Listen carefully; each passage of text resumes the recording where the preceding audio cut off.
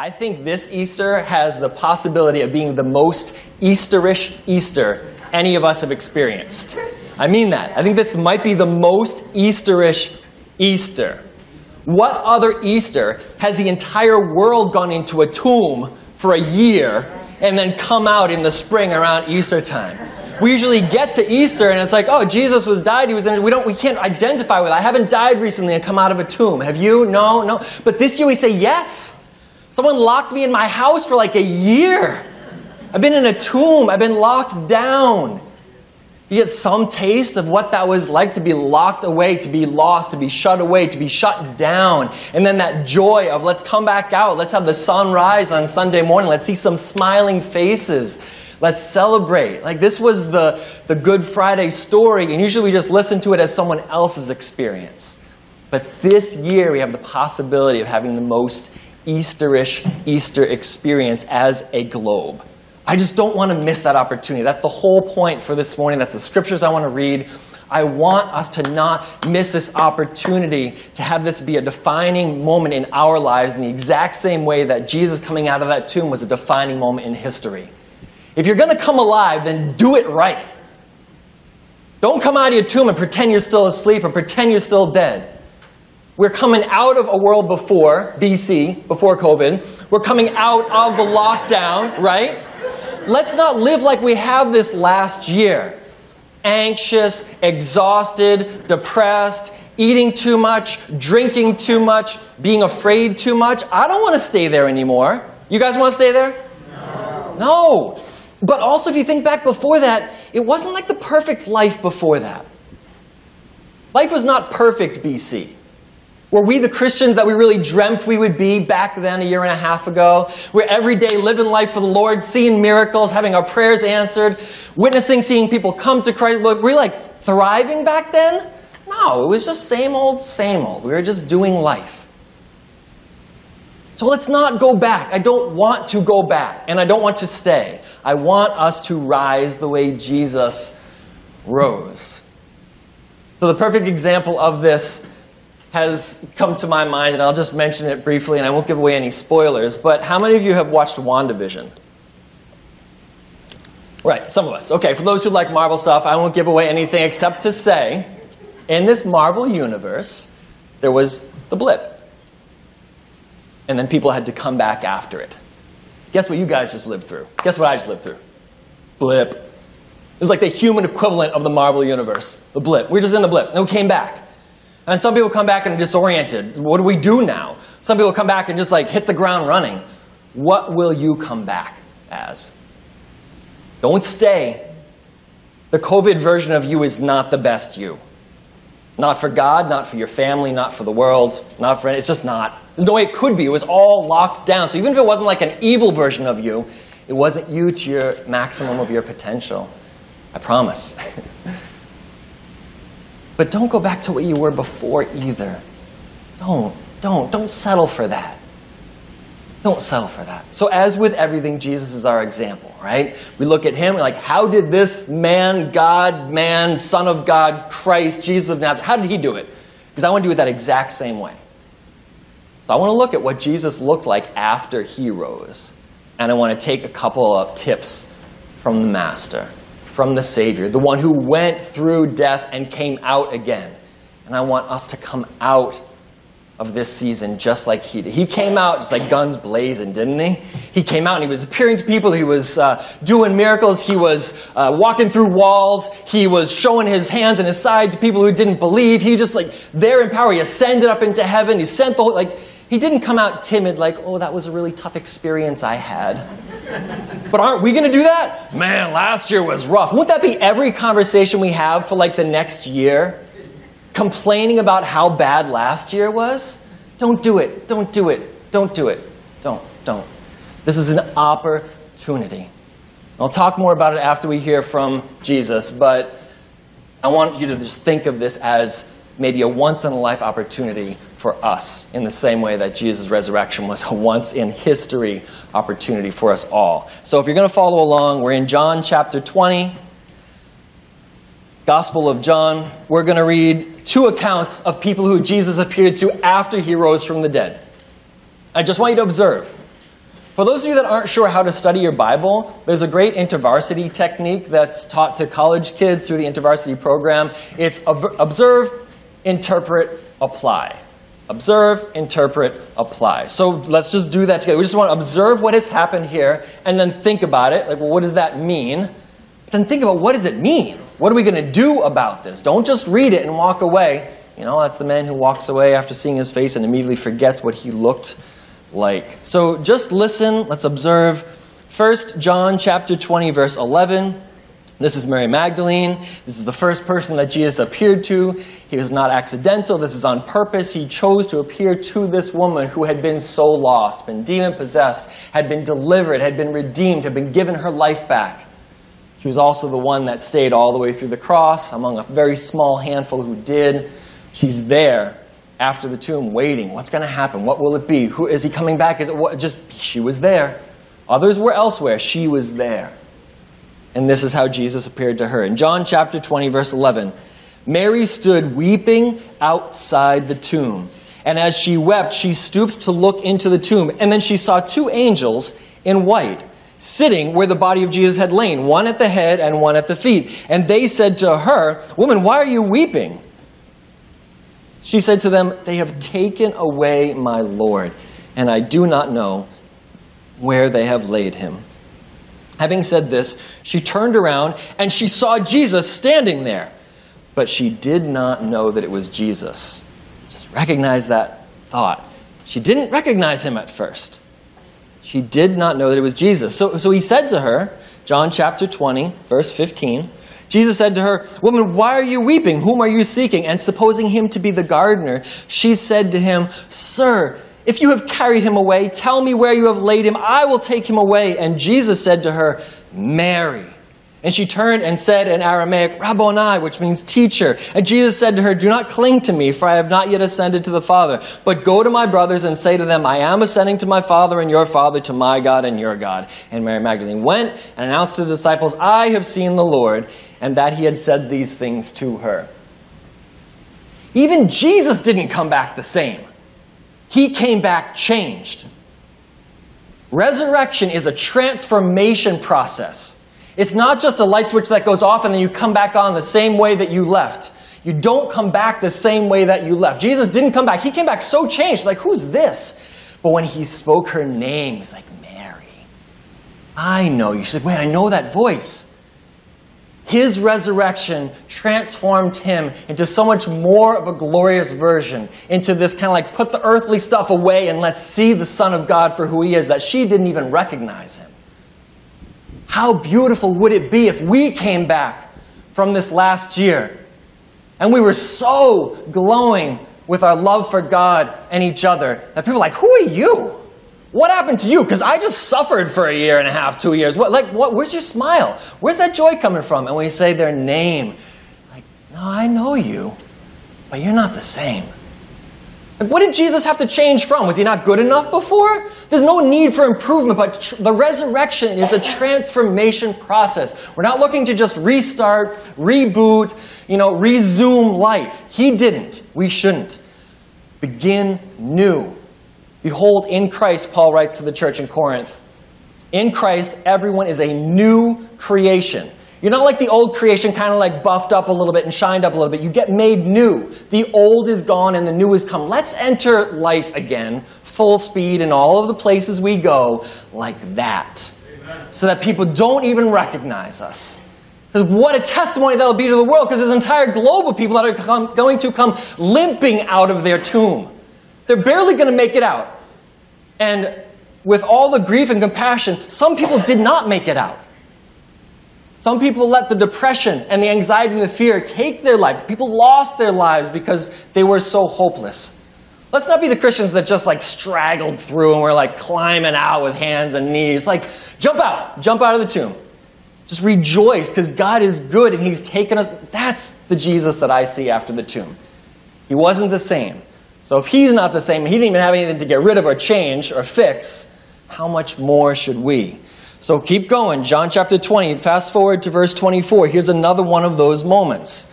So Thomas, one of the 12. We know him as Doubting Thomas, but remember from that sermon a couple of months ago, like, he's not just a doubter. He's sort of like a realist. Like, I just want to know for myself. Can you prove to me? We see lots of other places where he has great faith in Scripture. So he's not this constantly skeptical, sarcastic, sort of doubting person. But in this moment, would you believe that Jesus rose from the dead? Yeah, he said it. But would you really believe it? I don't know. I hope I would. But he didn't. But he didn't refuse to believe. He just said, I just want to see for myself. That's fair. For those of us who are here that are like, I want to believe, but I don't know how, and I'm not sure what it takes to believe something that's not possible, but I'd like to get there, just ask Jesus. Show me. Pray that prayer. Say, Jesus, show me your hands. Show me your feet. Show me your side. He'll show up in your life. He's alive. He's risen. He will. But sometimes we just don't see it, so we don't ask. And you don't receive because we don't ask. So just ask. Thomas asked, and Jesus didn't blame him. He didn't, put the spotlight on him in front of all the others and point out how weak his faith was. And he just said, okay, you have a question? Let me answer it for you. So John chapter 20, verse 24. Now Thomas, one of the 12, who was called the twin, was not with them when Jesus came and when he showed up the first time. So the other disciples told him, secondhand, right? They told him, we've seen the Lord. But he said to them, unless I see his hands and the marks of the nails and place my finger into the marks, place my hand into his side, I will never believe. The way I interpret that is like, I just can't. I can't believe. I just have to see it. So 8 days later, his disciples were inside again, and Thomas was with them. And although the doors were locked, Jesus came and stood among them and said, peace be with you. Then he said to Thomas, put your finger here. See my hands. Put out your hand. Place it in my side. Don't disbelieve. Believe. And what did Thomas say? My Lord and my God. He believed. God just answered his question. He met him there in his doubt. It wasn't too much. It wasn't too bad. It wasn't too far. Ask God your questions. He's not afraid of them. You're not going to offend him. Just ask. Let him answer your questions so that you can move forward in faith. And that's what Thomas did. So Thomas's response showed that he did have a believing heart. It was just too hard. He wasn't a skeptic at heart. He came around. Verse 28, Thomas answered him, my Lord and my God. Jesus said, have you believed because you have seen me? How much more, we could insert there, how much more blessed are those who have not seen and yet believed? That's our blessing, right? That's for you guys. That's for me. We haven't seen. We were not there. We're not eyewitnesses. So we're like Thomas, who walks into the room after the fact and other people say, this is what I saw. It's even harder to believe when it's secondhand account. But then when you ask Jesus, show up in my life, and he does, you're like, my Lord and my God. And that's our step of faith. That we were not there that day, but if we take him at his word, if we pray him at his word, if we love him at his word, it will work because God will show up in our lives in a powerful way. There's nothing better than that. So our experience with Jesus can be one of doubts, can be one of skepticism. But come to him and don't just stay stuck there. What a waste if we just stay stuck when he's like, I'm willing to answer your question, but I want you to ask. Ask me for what you know you need and let me answer your prayer. So how beautiful, right? He says to Mary, Mary, I know you. And that's the word that she needed. She needed to know the Jesus who knew her for who she was, that her as a person. He didn't miss her. He didn't overlook her. She was one of these lost people in society, and yet she was precious to him. And so he says her name, and her eyes are opened. Right? In Thomas's case, he answers his question, and his eyes are opened. So we're going to back up to the Gospel of Luke, and we're going to read one more account. So rewind a little bit here. We're in chapter 24, Luke chapter 24, starting with verse 13.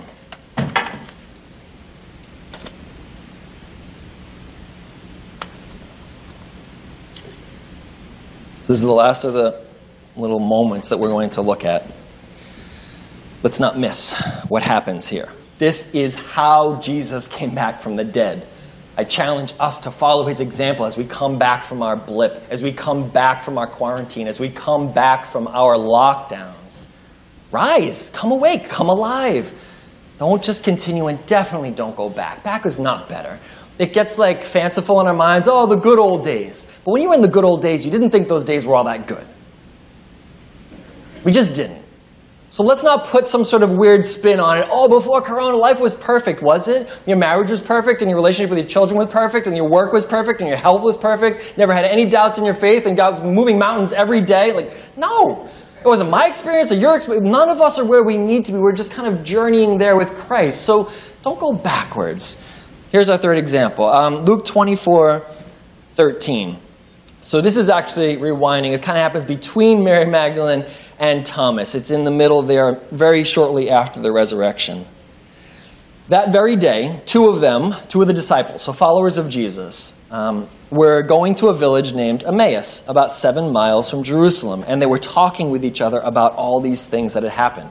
Crucifixion, empty tomb, these sorts of things. While they were talking and discussing together, Jesus himself drew near, and he went with them. But their eyes were kept from recognizing him. Third example of people that Jesus shows up to, and they don't recognize him. He was changed. He came back different. He was not the same. Been glorified. That's what we're praying for. So their eyes were kept from recognizing him. And he said to them, what is this conversation that you were holding with each other as you walk? They stood still, looking sad. And they stopped walking. And kind of their faces fell. Then one of them, named Cleopas, answered him, are you only a visitor to Jerusalem who doesn't know the things that have happened there in these days? So he said to them, what things? They said to him, concerning Jesus of Nazareth, a man who was a prophet, mighty in deed and word before God and all the people, and how our chief priests and rulers delivered him up to be condemned to death and crucified him. But we had hoped that he was the one to redeem Israel. Yes, besides all this, it's now the third day since these things happened, and some of the women of our company have amazed us. They went to the tomb early this morning, and when they didn't find his body, they came back saying that they had even seen a vision of angels who said that he was alive.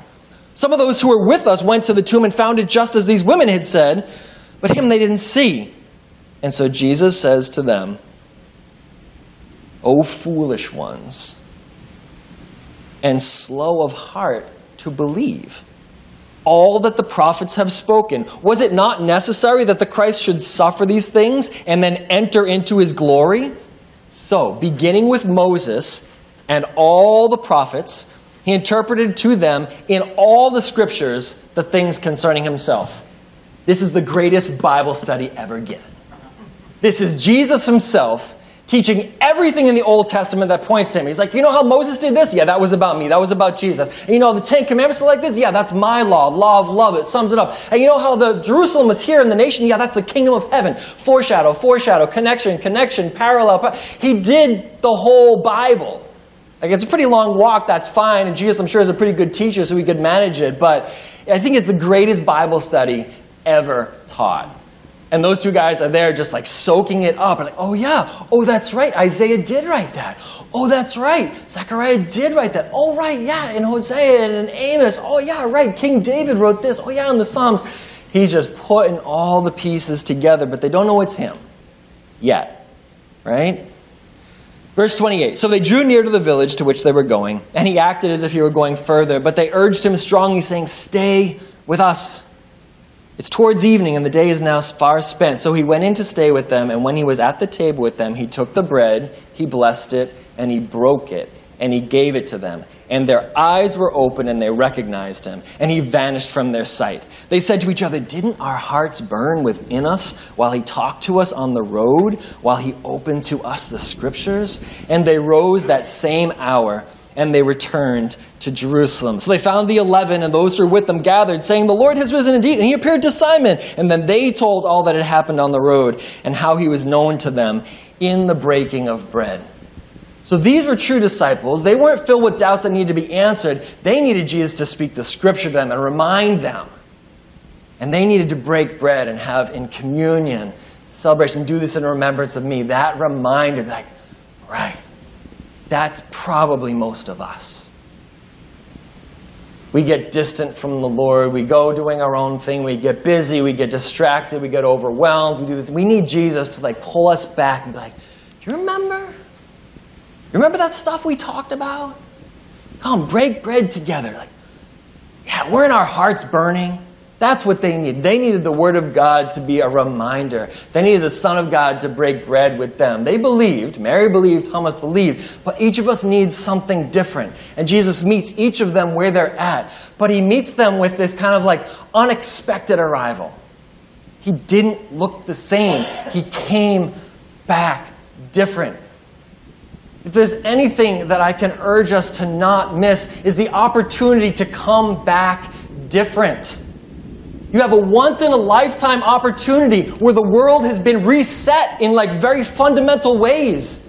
You don't have to go back. I don't have to go back to doing things the way I did. I get to choose right now what I'm going to do. If my life was filled with way too many kids and sports and activities so I never had a minute to breathe, I get to pick, which ones am I going to resume? Which one did I like best? Which one was life-giving? Which one did God favor and just seemed he's bearing fruit and this is family time? And which ones were just exhausting and prevented us from doing outreach, prevented us from doing family get-togethers, prevented us from getting to church on Sunday mornings, prevented us from spending time at home as a family, right? Choose. Pick what you're going to opt back into. There's so few times in life where you get to stop everything and pick. Once you get into stuff, you're just kind of locked into it, right? You get into a house and then you're locked into a mortgage, or you get into a job and then you just get into the grind. It's the same old, same old. You start sports with kids, you get into activities and it just goes. No one ever lets you off the hook. You committed. You better be there. And then you add one more thing. Well, you're committed. You better be there. Next thing you know, we're overcommitted and we don't back out. You have a get-out-of-jail-free card. Just use it. It's probably once in a lifetime. I can't imagine, Lord willing, God favor us please, that there's no other time where the entire world stops and where for a year you've proven that we can live without all the things we were doing before. And now we come back, we get to choose what we're going to do now. Just choose wisely. Sometimes college students have a chance to do this. They're starting over again in a new place with new people. You get to reinvent yourself a little bit, and all those inside jokes from childhood, all those people that either teased you or a best friend, it all just goes away. You restart. But as adults, we never get that chance. You're in it, you're locked in, and then you just go. And you go and you go and you go, and kids grow and kids move out, and we get just go. But everything stopped. So up until this point, we all had a built-in excuse. Life is busy. After this, you do not. You have no excuse for what you choose to become busy with again. I have no excuse. Don't complain about being busy after this because you decided to restart all that stuff. I'm sorry, I can't do this, I can't do this. Oh, you chose not to do that? Oh. Because we actually are choosing right now. And for some of us who have already kind of gotten back into some of the grind, just recognize all that time before you restarted, the world went on just fine without us. Life went on just fine. There were some moments that were great and some moments that were depressing and some moments that were happy. But life continued. We can't live without all those things. Those aren't the thing. The thing is, do you love God and do you love your neighbor? Are you right with God? Are you living a life that's full of joy versus just overburdened with a crazy world that will just suck you dry and then you feel exhausted and your marriage suffers and your relationships suffer and your faith suffers? We're not going to have an excuse after this because right now, this exact moment, the entire world is choosing what sort of life they're going to step back into. So just pick an amazing one. Pick an amazing life. What are the things you always wish you had time to do? Put them in first. Big stuff first. And then see what you got room for. There's an old church expression of the things that we give to God. Your time, your treasure, and your talents. They're the three categories of things that we share and interact with at God. Our time, our treasure, and our talents. And how you use those things shows what a steward you are. Do you steward well the time you have? God's given you a certain amount of hours in life. What are you going to do with them? So, how are you going to choose to spend your time? Don't do what we've been doing with our time for the last year. And don't go back to what you did with your time before. Decide. Budget your time. Put it on a piece of paper and make a pie and slice it up into 10 or 15 little segments. What goes in? What doesn't make the cut? That's our choice. We get to do it. Because if you live your life the way Jesus came out in joy, people are going to look at you like, what happened to you?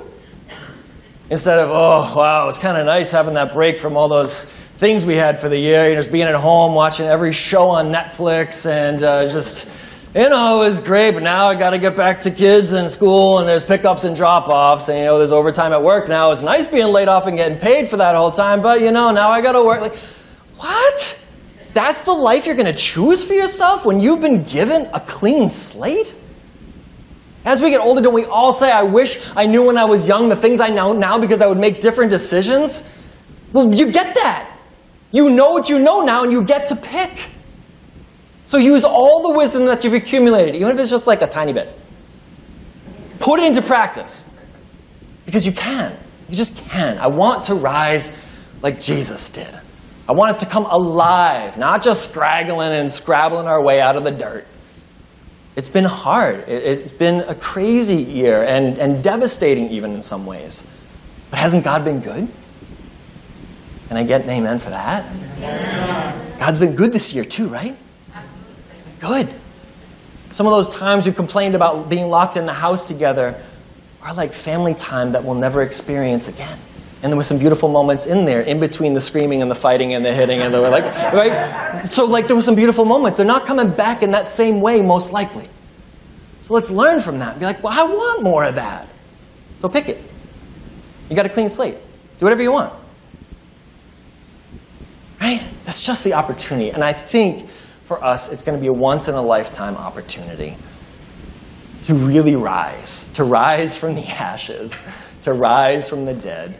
And I pray that you will look like Jesus when you do. I'm going to close with one scripture which we know very well. It's from Matthew chapter 13.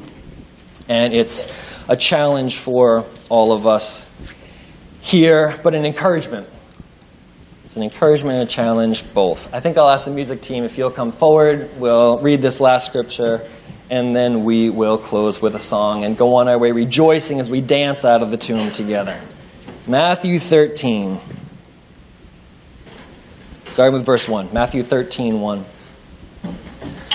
So that same day, Jesus went out of the house, and he sat beside the sea, and great crowds gathered about him, so that he got into a boat, and he sat down, and the whole crowd stood on the beach.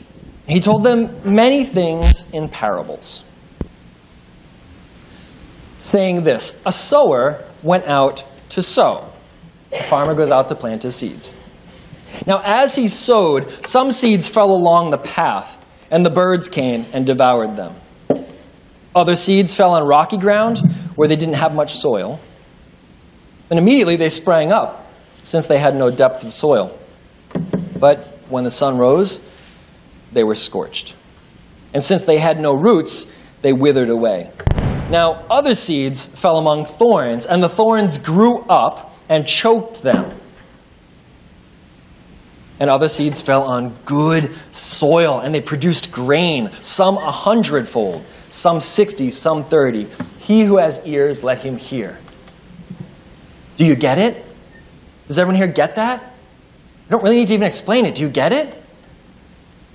What are you sowing? What's growing? What kind of soil are you? You have a chance to the soil laid fallow for a year or more. What are you going to plant? What kind of soil are you going to be? What's going to grow? So Jesus explains it. He says, listen to what this means. When anyone hears these words of the kingdom, for God so loved the world that he gave his only son, that whoever believes in him shall not perish but have eternal life. God is love. He loves you. Repent, be forgiven, and live eternally. The good news, right? When anyone hears that, Jesus loves them and loves the world, but doesn't understand it, this is when the evil one comes and snatches away what has been sown in his heart. This is the seed that's sown along the path. Now, as for the seed that's sown on rocky ground, this is the one who hears the word and immediately receives it with joy, yet he has no root in himself. So he endures for a while, but when tribulation and persecution arise on account of the word, immediately he falls away. This has happened to some during this time. Church is fun, church is great, faith is great, whatever, and then trouble, trouble, trouble. No church, no faith, no Bible, no podcast, no video sermons, no nothing. Just like shut down, God, where are you when I need you? It's an option. Some people have taken it. You could take it. Maybe we've even fallen into it sometimes, but it's not where this parable is going. It's not what God wants for us. To be excited for a minute and then when life gets hard, to quit on God. He's not quitting on us, so we want to be one of these last two soils, and really the only one that has hope for us is the last one. But the third one, as for what was sown among thorns, this is the one who hears the word, but... I hope you know what comes next. I hope you know this well enough to just know the thoughts that come next, because this is our biggest danger. In our country, with our level of wealth and healthiness and safety and security and luxury and entertainment, this is our biggest danger. Most will just fall into this category. So I hope you know what the thorns represent. And if you don't, please listen so that you would memorize this. As for what was sown among thorns, this is the one who hears the word, but the cares of the world, like all the worries, there's so much going on. What's going on with the stock market? What's going on with the virus? And what's going on with politics? And what's going on with countries and nations? There are legitimate cares in the world. The cares of the world and the deceitfulness of riches. I'm not going to be able to pay my bills. I'm not going to be able to put food on the table. I don't know. What if I lost my job? I lost my job. How am I going to find a job? What are we going to be able to do? I can't afford to get kids to college. The money in the savings is going down, down, down because I haven't been working, right? Riches, money. So world troubles, legitimate things, and money troubles, legitimate things. In this case, the cares of the world and the deceitfulness of riches choke the word, and it proves unfruitful. Choke it out. That little bit of faith that we have, it's just too hard. Life is too hard. Where is God when I need him? What if? What if this doesn't happen? What if this does happen? Gets choked out. This happens to us all the time. Well-meaning, well-intentioned, beautiful people who do love God just getting choked out so you can't bear any fruit. Don't let your worrying preoccupy 75% of all your thinking time. That just choked out 75% of the time that you could be active in the world, loving people, growing yourself, or just living in peace. It's choking out your thought life. Chokes out our time, our treasure, our talents. Where do we spend our money? Where do we use our gifts? You got to tithe these things. You get to choose. Don't get choked out. Now is your opportunity to decide. We want to be like this last seed in the last soil. So I'll read this and we'll close in prayer. Please crave this. I want to crave this. Crave this with me. Matthew 13:23. As for what was sown on good soil, this is the one who hears the word and he understands it. And he indeed bears fruit, and he yields in one case 100-fold, in another 60, and another 30. And we come out of the tomb bearing fruit, filled with joy, but the kind of people like, what happened to you? Instead of, what happened to you? Right? We're coming out changed one way or the other, but you actually get to choose what this next stage of life will look like. Just choose it for God. Choose it for life. Choose it for loving your neighbors. Choose it for being committed with other Christians who will nurture you. Don't go out on your own. Don't get over busy. Don't get over worry. Don't overeat. Don't overdrink. Don't over-isolate. Just come back to the life that you think God is calling you to. And it may look different for all of us. Awesome. Let God tell you. But come back to what Jesus is calling you to.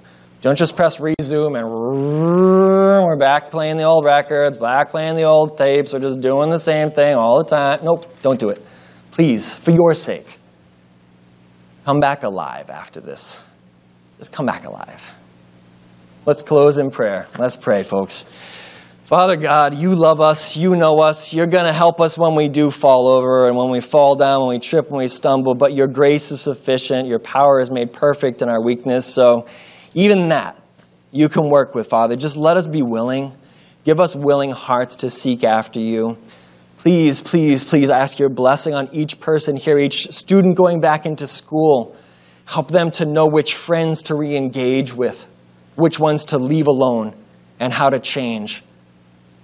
For employees going back into workplaces, help them to know which relationships to resume and to go deeper with, and which ones were not good for them in the first place, and to stay away from.